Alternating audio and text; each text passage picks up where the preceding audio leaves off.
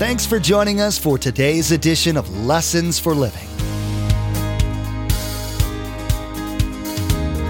His word so fresh in our hearts abound.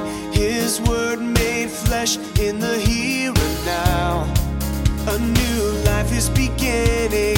Lord, let us hear your lessons for living.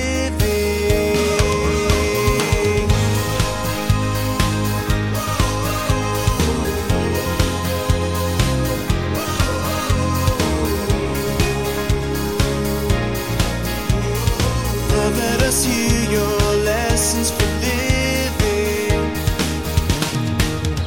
Anybody selfish here? Everybody.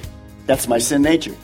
And number two, the reason marriage is hard work forever is because Satan is out to destroy our marriages. So there's a spiritual aspect of it, and there's my fleshly aspect of it. The day you get married, what you battle is self and Satan. It never changes.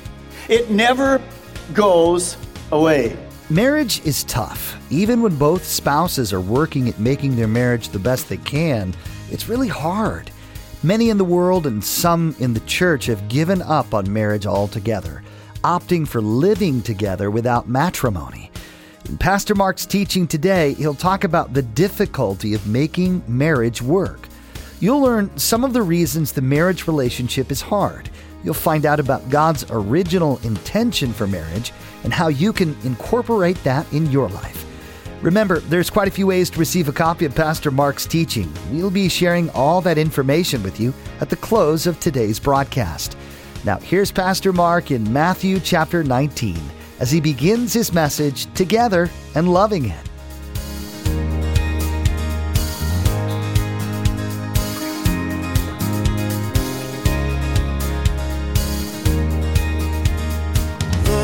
Hear your lessons for living. You can turn to the book of Matthew chapter 19 in your Bibles.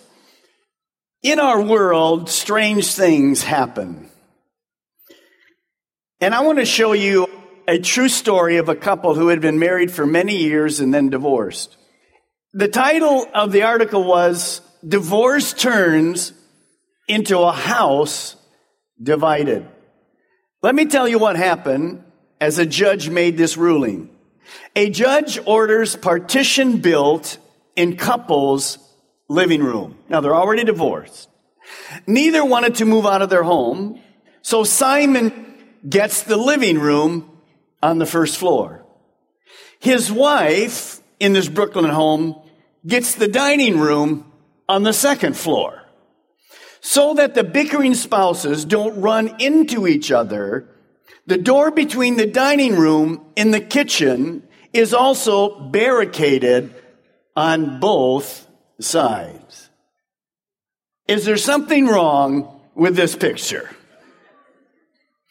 Aggravation, divorce, bitterness divides us. Do you think that's what God designed when He created marriage? No, far from it. And so we want to look together at the topic of marriage. Here's the title of my teaching today, Together and Loving It.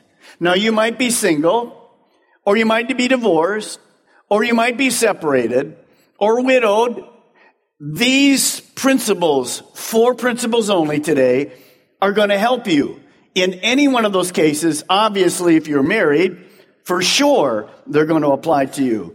Let's begin in Matthew chapter 19, verse 4. By the way, Jesus was speaking to the religious leaders, and they were asking him about divorce. And so instead of going to divorce, Jesus says, well, let me tell you about God's design of marriage. Haven't you read, he replied, that at the beginning, the Creator made them male and female. And he said, for this reason, a man will leave his father and mother and be united to his wife, and the two, watch this, will become one flesh. So they are no longer two, but one.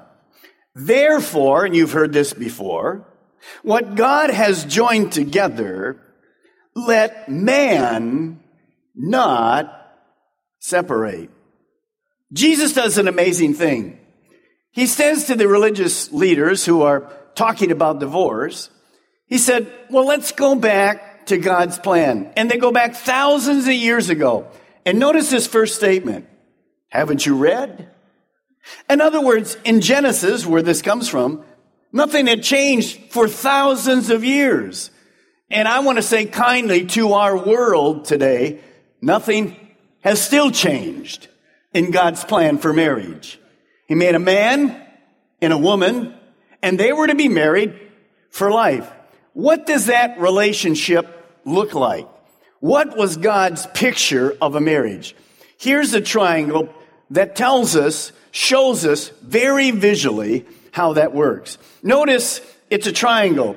God at the top, a husband and a wife. The husband and wife are in relationship with each other. They're also in relationship with God. Not religion.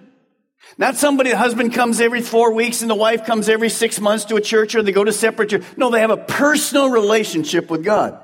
You see, as God designed marriage, even in the garden, it wasn't a twosome. It was a threesome.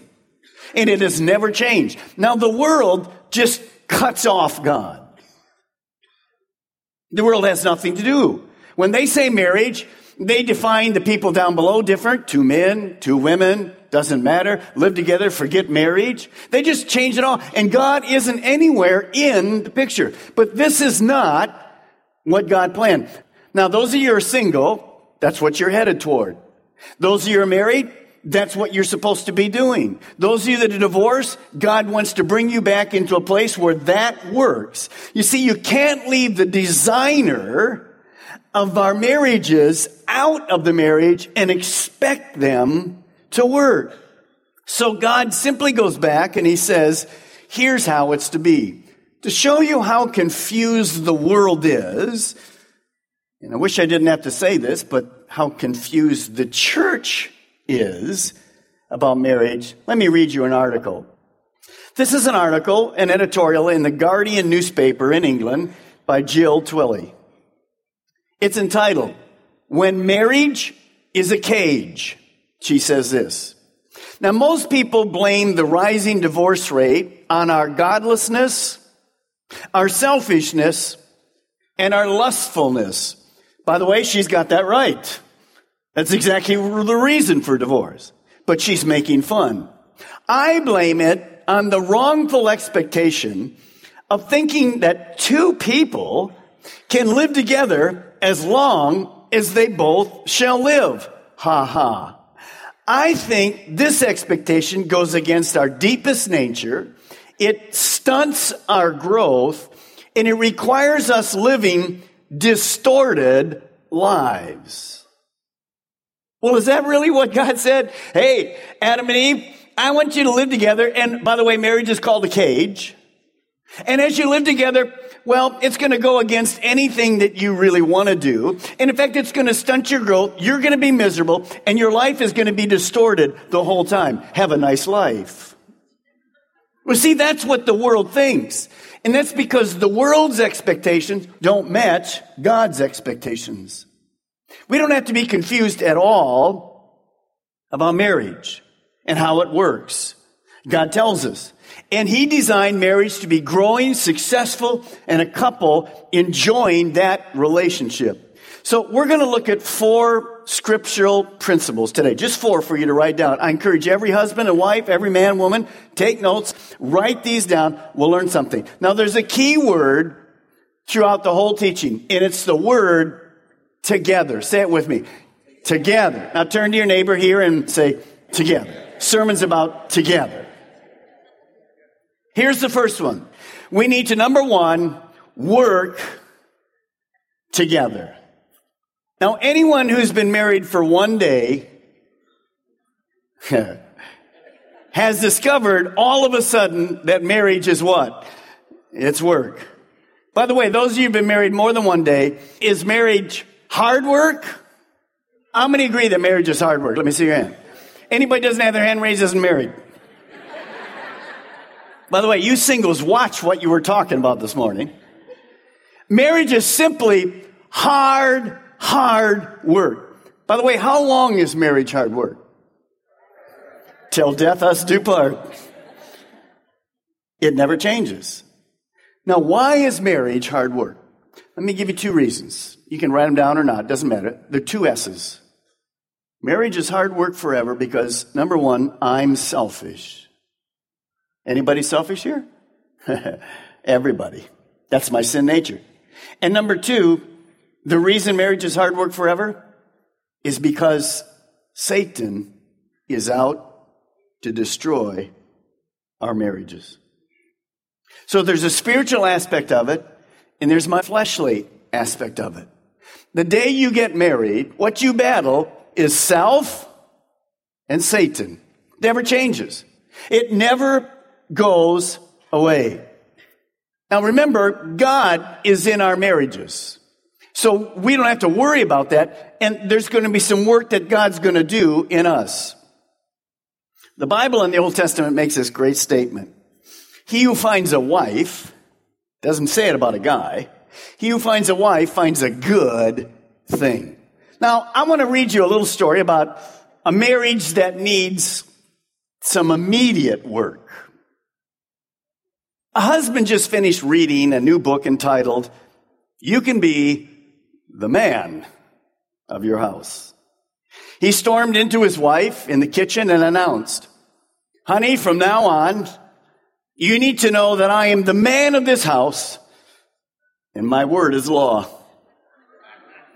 You will prepare me a gourmet meal tonight, and when I'm finished eating my meal, you'll serve me a scrumptious dessert. After dinner, we're going to go upstairs, and you're going to submit to me in the bedroom. Afterwards, you're going to draw me a bath so I can relax. You'll wash my back, towel me dry, and bring my robe to me. Then you'll massage my feet and hands. Then tomorrow, guys, I hope you're writing this down. And then tomorrow, when I get up tomorrow morning, guess who's going to dress me and comb my hair? And the wife calmly replied, I would guess the funeral director.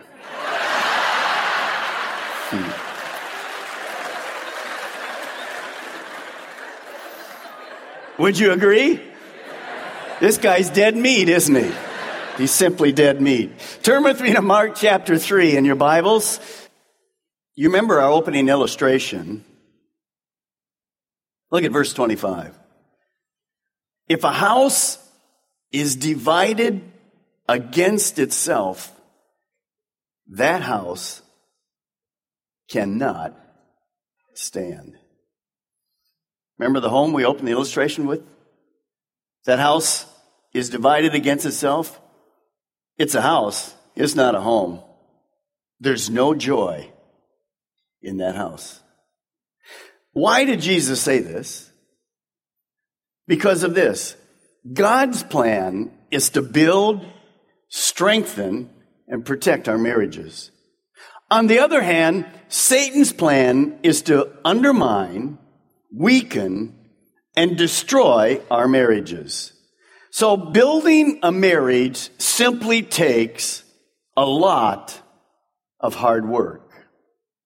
Now, if you look at your marriage today, Linda and I we really have a great marriage. We've been married 42 years, this year 43. We have a great marriage. But sometimes we only have a good marriage.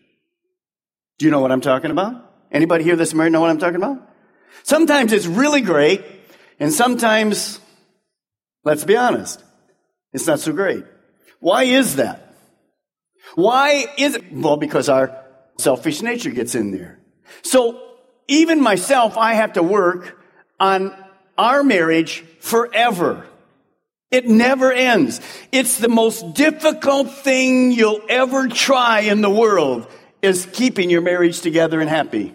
But it's the most fulfilling relationship that God ever designed. So as you look at marriage, and sometimes it's good, and other times it's great, that's because of our selfishness. And second, Satan never gives up trying to destroy our marriages. You know, if you go back in the 60s and 70s, well, we never heard about couples 50, 60, 65 divorcing. Today, they're through with it. They're gone. They're going to look. They're going to look for something else. Now, the problem is, when they divorce at 50 or 60, they take themselves to the next marriage. What do they take with them? Number one, they take what? Their selfishness. They marry another person who's also what? Selfish. And by the way, there's a third person that joined them. His name is Satan. And that's why second marriages have a higher failure rate than first marriages. So we don't run, we stay in them and allow God to work through it. So work together. Let me give you a few work together principles. Number one, work together on keeping God number one. Matthew 6:33 says it like this: seek the kingdom of God above everything else and live righteously, and He, God, will give you everything you need. Notice right underneath a very important principle. Most marriage problems are spiritual problems. Now, I've been counseling marriages for 40 years, and I can guarantee you that as I do that, most of the problem in marriage is because the couples that are there have disregarded the principles of God's Word. Now, if you're here today and you're not even, either one of you are Christians or only one of you is a Christ follower, it's going to be very difficult. You can have a good marriage. You'll never have the marriage God wants. But why is there marriage counseling? Well, because we simply abandon the principles of keeping God first. Remember, if you're in a home where there's a Christian husband and a Christian wife, it's a threesome. God is there. We have to keep Him first. And how do I keep Him first? By looking and practicing His Word. If we simply obey the Bible in every area of our life, we will defeat Satan and will defeat that selfish nature that I have in me. Number two, work at allowing God to change you. Notice Psalm 139. David writes this, and I want you to see all the me's. When people come in to counsel, most of us, they'll come in and say this: well, she's wrong, and if you just correct her, I have no problem with me. But notice what David knew. He knew that he needed God to look at him. Search me, O God. Search me and know my heart. Test me and know my anxious thoughts. Point out anything in me that offends you and lead me along the path of everlasting life. Now here's our problem. Because I'm me, I think my wife should be like me. Because really, in my mind, I have everything together. Now don't laugh at me and look at me. You feel the same exact way. And so I think, honey, if you just be organized like me and do this and have this and this, just do these things and we'll have a great marriage. But see, I didn't marry her that way. She was very different when I married her. I loved that early on. Till about the second day we were married. And then she's so different. I'm going like, who is this I married? And that just continues. Here's what you'll learn. You'll never change your spouse. How many have learned it? Come on. You'll never change your spouse. Now, how many are still trying to change your spouse? Let me see your hands. That's it. You're lying to me. Next week's lying. I've been married 42 years, still trying to change her. Just call me stupid. That's right. And I'll call you stupid. Because it doesn't work. So who is God going to change? Me. The only person that God will deal with when I need to be changed is me. Now, He won't change me unless I allow Him to. So, if I'm going to work at my marriage being better, I have to understand, as I do that, I have to focus on me, not my spouse, and allow God to conform me to His image. So simply start by asking God, how can I be a better spouse? Next, work together on oneness, we and not me. Turn with me to Psalm 127 in your Bibles, if you will. Remember early on, God said the two shall leave and they'll become one flesh. What God does when we get married, He makes us one in spirit. That oneness is simply defined as being in agreement with God, we're one, in our lives, and in agreement with our spouse. We're one. Look at what God talks about oneness. Psalm 127, verse 1. Unless the Lord builds the house, its builders labor in vain. So unless I allow God to build our home, our marriage, I can watch Oprah, Dr. Phil, write all these things down, read all these books. But unless God's involved in this spiritually, my marriage will be me and my wife will be me. Well, that's not what God wants. It's we. It's together. A oneness. You know, if you look at a football team on a field, and I don't have time to go into all of it, just give you a little synopsis of how it works. On the field, there's 11 players. One of those guys is the quarterback. He's the head. But there's another head on the sideline. It's the coach. He's sending the plays in. And that team is only successful if it's a we, if it's working together. In a marriage, if you go to Ephesians 5, you don't have time this morning, you can just do it as homework. We learn that God made the man the head of the home. There has to be a head. If you have two heads, it's a monster. If you have no heads, it's dead. If that quarterback doesn't call the play and go, I don't know, one of you guys just call the play, would you? Let's see how it goes. That team will never go anywhere. But understand, the husband is to be responsive to God first. He's to submit to God. God's the real coach. And so there's not this abusive, authoritative. Actually, a husband is to love his wife as Christ loved the church. And the woman's role is to submit lovingly and join together as a team. And we make this powerful team where we flow together. We walk together. We live together. It's called we and not me. Let's just take a moment.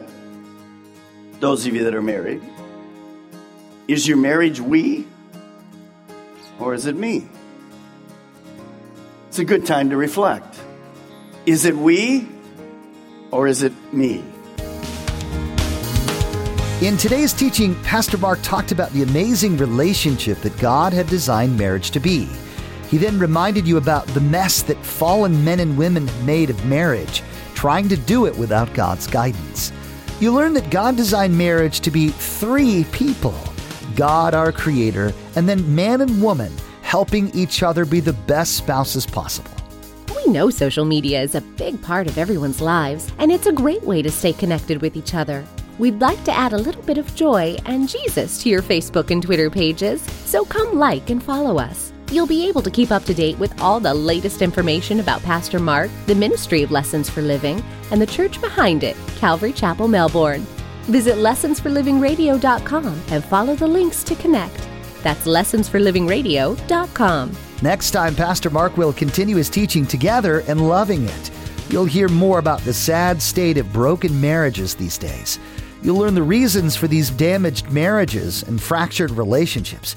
Pastor Mark will talk about the way to repair these weakened bonds. And you'll be reminded that only God's Spirit can do this kind of work. We've run out of time today, but we do encourage you to tune in next time as Pastor Mark will continue teaching through this series, 10 Living Words. That's next time on Lessons for Living.